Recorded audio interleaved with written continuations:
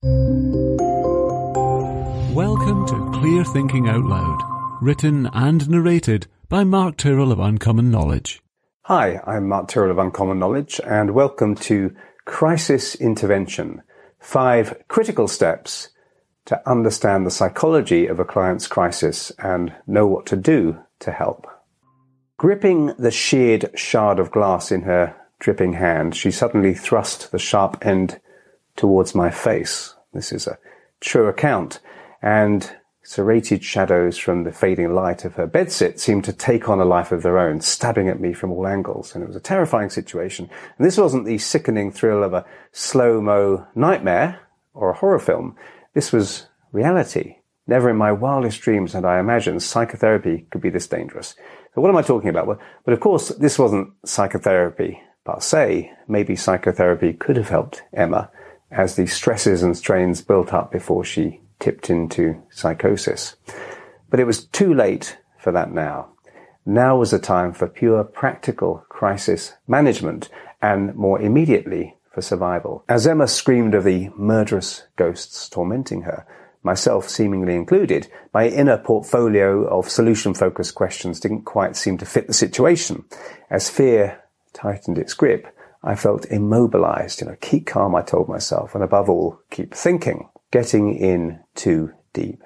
Not long after qualifying as a therapist, I'd been asked by an ex-psychiatric nurse colleague to make a house call to a patient who could use some help relaxing. That was the remit that I got. I'd never met this patient and knew almost nothing about her, but keen to prove myself, I took on the task and headed around to her house. Not 5 minutes later, I was trapped. Before I knew it, Emma had closed the door behind me without so much as a hello, sat me down, punched a window as if immune to pain, scooped up a dagger-like shard of glass, and began bellowing of her immediate need to kill those effing ghosts. So my first thought was, of course, how do I get out of here? How can I escape this? But given my line of work, it wasn't long before I also wondered, how can she get what she needs in this emergency? What I was doing here wasn't psychotherapy or crisis management. So what was it? Well, at least in the short term, it was survival. She looked like she might actually attempt to kill me with this shard of glass. So there must be some way out of here. There was no sense in trying to stop her from reaching breaking point because she'd long since passed breaking point. I entered the situation ill-prepared and too late in the cycle of her stress build-up and tipping into psychosis. And I couldn't blame my ex-colleague. It was my own heedless desperation to get my psychotherapy practice off the ground that got me into this mess. And of course, crises aren't always that dramatic or dangerous. Most personal crisis points don't manifest in a way that's as disconnected from reality as what I saw with Emma in that situation. But I do believe there's always some kind of reality disconnect during times of crisis or psychological crisis. And I'll talk more about that soon. Interestingly enough, it was psychology that got me out of that situation and helped Emma to get what she really needed. But more of that in a moment. So first I want to talk about helping people out of crisis before it gets to such an explosive point. So what happens to people when they reach crisis point? Why do some people start to act alarmingly out of character? And what can we do to prevent it or deal with it? So the best crisis is the one averted because we saw it coming and did something about it. Averting a crisis. Now, I don't mean to glorify the past, but I do think it's possible that emotional crisis is more widespread now because of less cohesive communities and increased social isolation, job insecurity, and more fluid relationships. Many people these days do feel isolated, and the old safety nets of strong community may be much weaker than they once were. We psychotherapists and coaches and counselors are lucky in that often we won't be the ones on the front line of client crisis. Social workers, doctors, nurses, even the police may all be called upon to help before a psychotherapist is needed, or I should say after a psychotherapist was needed. There are different kinds of crisis, of course, crisis brought on by Widespread disaster, warfare, earthquake, or famine isn't what this is about, not what I'm talking about here. I'm talking about the personal emotional crisis. And of course, personal life crisis can be connected to wider societal events, but it needn't be. So what exactly is an emotional crisis? Two signs of crisis. So we recognize there are two broad types of crisis, energized and de-energized. The former, energized, is characterized by agitation, sometimes to the point where a person becomes destructive to themselves or others. An energized crisis can involve extreme restlessness, inability to concentrate, pacing up and down, wringing of hands, constant adjusting of clothing, sleeplessness, obsessionality, incessant talking, sleep loss, impulsivity, and out-of-character risk-taking. This general and uncontrolled agitation has been associated with increased risk of suicide. See reference 1. So often there's an energization before suicide. The second type of crisis occurs when a person feels so trapped and helpless, or sometimes exhausted from an energized crisis, that they can't bring themselves to do anything at all. Their life grinds to a halt. They may stop eating, washing, and even talking. And we often refer to this type of crisis as de-energized. In this state, people feel sapped of energy, almost paralyzed. They lose all motivation, self-confidence, and interest as feelings of powerlessness and hopelessness take over. And it's important to note that some medication side effects may precipitate either kinds of crisis, and also that it's a continuum, and we can have a mini crisis a little way along this continuum. But there's something really important to understand about any kind of phase of a crisis: disconnecting from reality. So for friends, partners, or relatives of someone entering an emotional crisis, what can be really scary is how the person's personality seems to change. Okay? A normally humorous, bubbly person may become deadly serious and withdrawn and start to see their reality in hopeless terms that don't seem to reflect their true situation.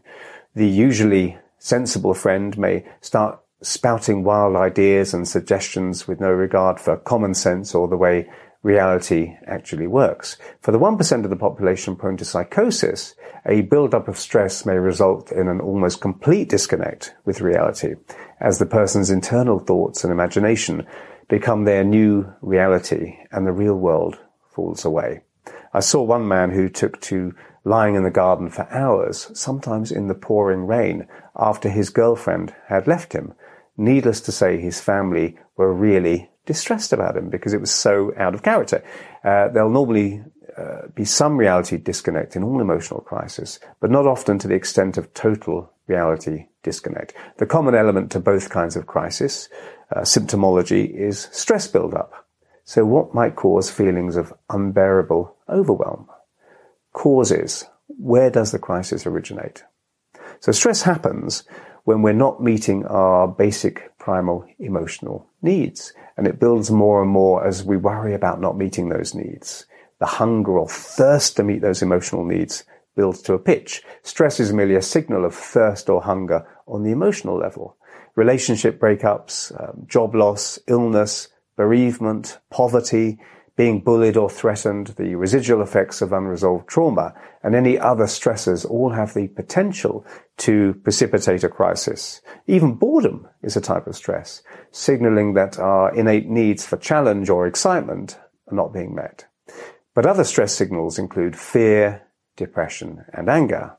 Strong, unremitting emotion leads to an overactive imagination that can conjure very real fears or ideas about the self, ideas that can start to feel more real than life itself. And this happens partly through disrupted sleep and partly through stress's effect on how the brain normally works to question and modify the imagination. When someone's in crisis, they'll invariably have come to believe stuff that may seem bizarre even to their normal self.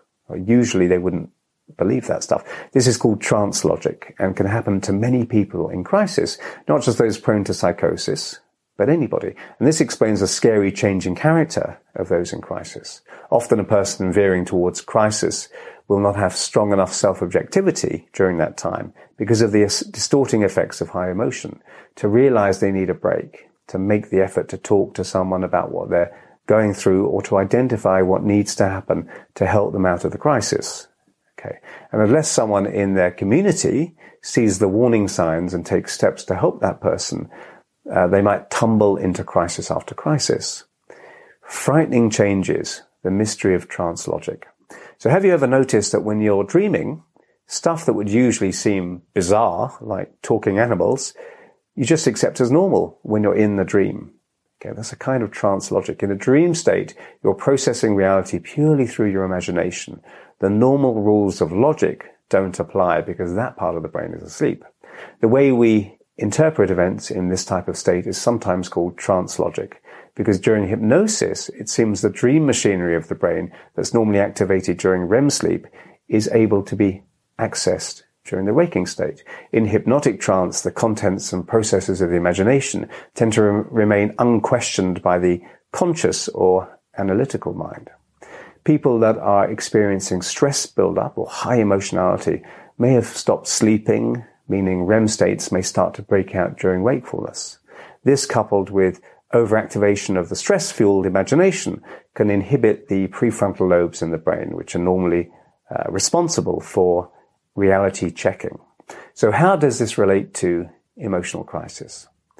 Processing life through an agitated mind. So trance logic is what makes people act so out of character when approaching an emotional crisis. Just as we believe and think things in a dream that we'd never normally think and believe, so do people acting under trance logic think and believe and act in ways they'd never normally act in. The important thing here is to understand that the REM state, so-called paradoxical sleep, normally associated with dreaming, isn't a state just confined to sleep.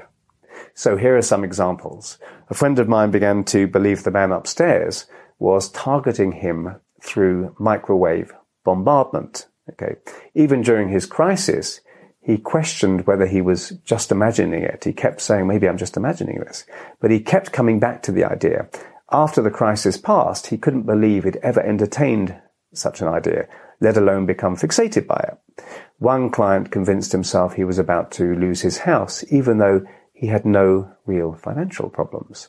A woman imagined all her friends had come to hate her and that she was in love with her friend's 60-year-old son. She started imagining that he was hinting that they should run away together, even though he had no idea of her infatuation. After the crisis had passed, she had no such feelings and felt acutely embarrassed by her, as she put it, crazy ideas. These are not full-blown psychotic delusions. They're just a result of a stress-fueled imagination that has failed to perform the proper reality checks. And in fact, trance logic probably affects all of us sometimes, when we're extremely angry or jealous, for example. And it certainly explains the phenomenon of so-called brainwashing, in which intelligent people can come to believe all kinds of strange things through emotional conditioning, as occurs in a cult, in which trance logic is used. It's a cliche to assume bizarre actions and beliefs are a cry for help, as people often like to suggest when they just can't understand why someone would do or think such a thing. And of course, on some level, the person is crying out for help. But it's important to understand the point of view of the client, who may be perceiving reality through their own temporary trance logic. Trying to argue logically with someone experiencing reality through trance logic may just produce a rubber band effect, okay, in which you pull one way and they pull hard about the other. Emotions fuel beliefs, and until the emotions are dealt with, the beliefs or delusions tend to remain fixed. Okay, so let's get more practical. What can we actually do when someone is approaching a crisis? So how to help heal or prevent a crisis? Number one, ascertain safety. So before you do anything, know the answers to the following questions. So firstly, has the person started to use maladaptive coping strategies, attempts at escapism that are exacerbating the problem? Do they need physical medical help before any psychological intervention? Is there someone they have access to 24/7, someone they can call if they need to, or someone who can check them out and look after them? Are they engaging in self-harm? This might be alcohol or drug use or out of character promiscuity even, or refusal to get out of bed or leave the safety of one room, or, they've stopped eating. Okay. Are they a threat to someone else? Have they threatened suicide? If the answer to any of these questions is yes, then you may need to enlist the help of other professionals. And it's handy to have a list of numbers and contacts, a community of professionals that you can call on if need be. So we've all heard the proverb that it takes a village to raise a child, and sometimes it can take that whole village to help one community member in crisis. Okay. Step 2, calm your client. The common element to all personal and psychological crisis is stress. Reassure your client that the myriad of worries, fears, or obsessions bombarding them can take a back seat for a while as they rest and recoup healthy energy again. If you're trained in ways to relax your client, and most therapists and coaches are nowadays, then teach them to rest and relax regularly. Help them meet their immediate needs for attention and connection through reality rather than imagination. This might be as simple as getting them to go for a walk and look around them every day for a while to reconnect to out there, not just in their head. If they're suffering from post-traumatic stress disorders or debilitating phobias, de-traumatize your client using an ethical, non-invasive, and comfortable method such as the rewind technique. And just as fire needs oxygen to burn, a crisis needs strong emotion to fuel it. So once the mind calms and energy returns, not just frantic energy, but calm energy, the crisis has essentially passed, even if external problems remain. Okay? So once calm is restored, we can go on to the next step. So step 3, engage resources. Ascertain your client's awareness of their resources, social, professional, and personal. The more embedded someone is in a community and the more friends and family they have access to, the more resilient they tend to be. This even seems to extend to physical resiliency, such as pain thresholds, see reference 2. Social isolation and loneliness, see reference 3, doesn't just mean a crisis is less likely to be picked up, but also that it might be harder for the person to re-emerge from it once the crisis is set in. So encourage and help the person to access their social support network, but respect their decision if they want to keep their crisis private. Okay. You could also gently talk to them about the kind of person they are underneath all of this. Okay. What they've done in the past and times when they've pulled through and so forth. Okay. Basically, you want to reconnect them with the personal qualities and sense of self they have when they're not in crisis. I worked with a man who had threatened suicide and was refusing to leave his room. And as I coaxed him into talking about the things he had achieved in his life 10 years before, he eventually started to feel that he did have the personal resources to pull through the hard time he was going through. So reconnecting someone to a sense of competency and confidence that they may have had in the past. This is a kind of remembered wellness that can help get a sense of wellness back into the present. Personal resources can come from the most surprising of situations. So if you watch my therapy session videos online inside UPTV, you'll see that there's an example in my second session with Tansy, who needs help with overcoming fear and increasing self-confidence. And during the session, I locate a resource from the past of a time when she kept calm while her daughter self-harmed through cutting and had to be taken to hospital. Now, on the face of it, that might not seem like a resourceful time, but for Tansy, you'll see that it is. So resources can come in surprising forms. Okay. It also it might be an idea to have a list of professional agencies to call upon if your client needs additional support or help. Okay, number 4, ascertain their beliefs during the crisis. Beliefs will be skewed during a personal crisis. Terror, depression, and helplessness are all feelings that warp thoughts and beliefs. Ascertain what the trance logic of strong, exhausting emotion has them believing. And this can be done through listening to what they say about themselves and the world. So context and perspective tend to get completely fogged out. Do they blame themselves excessively? Do they have unrealistically bleak beliefs about their situation, such as my client who thought he was about to lose his house when his finances were fine? Do they approach their reality in unrealistic, black and white, all or nothing ways? Once you've helped calm your client on a day-to-day basis, then you're better placed to help reframe any more destructive beliefs that they might have. Only when your client has become less stressed will they regain access to their prefrontal lobes and start to be able to see logic again and think clearly.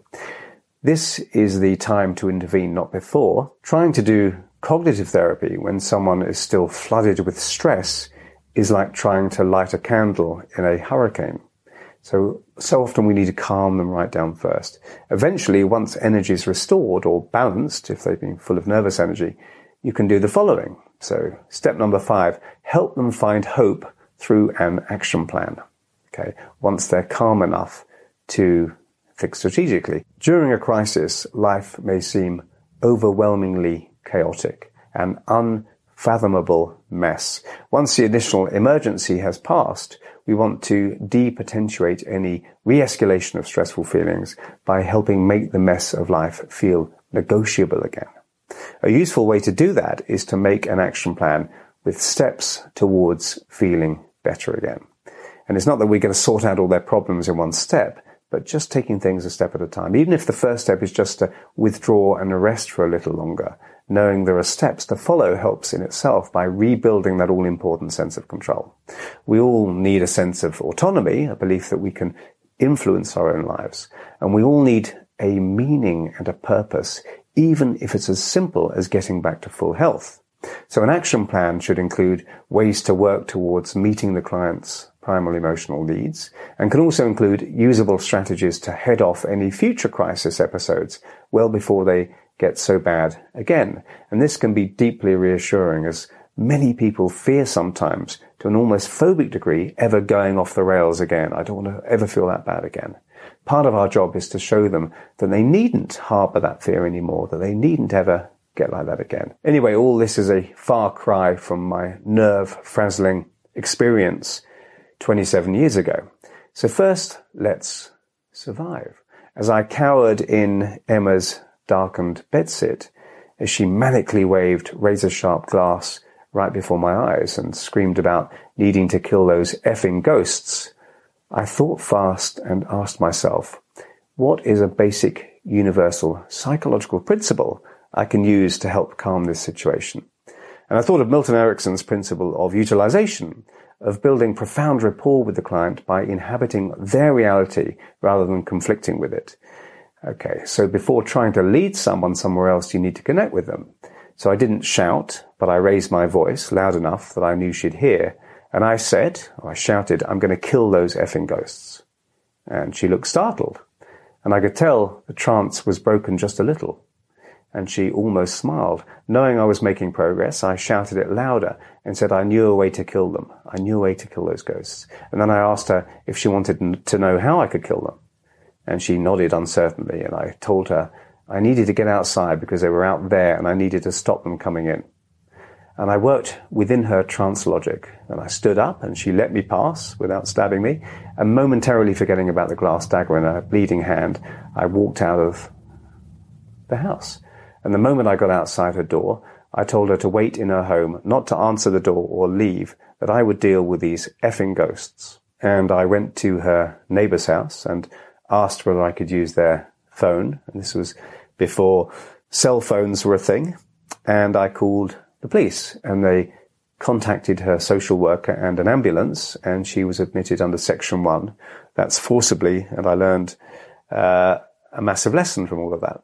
So no thanks to me, but I heard through my old colleague that Emma did eventually come through her crisis, that she left the hospital eventually and things calmed down and her life started providing her with meaning and satisfaction. And as one final thought, I think it's always worth bearing in mind that sometimes a person can come through a crisis and end up feeling better than they did before. Sometimes when change has been needing to happen for a while, it isn't until things get so bad or really bad, until change becomes a necessity, that a person finally seeks the help they need or starts living in a way they have to live. because things got so bad. Remember, a crisis can be a doorway to something better. And in this way, a crisis point can become a turning point. Hope and calm are not drug prescriptions, but they are powerful, and we can help our clients rediscover them. And in the words of Emily Dickinson, hope is the thing with feathers that perches in the soul and sings a tune without words and never stops at all. So I hope you found that useful. I'm Mark Tyrrell of Uncommon Knowledge, and if you'd like to subscribe to my email newsletter, you can find it over at unk.com/blog. That's unk.com/blog.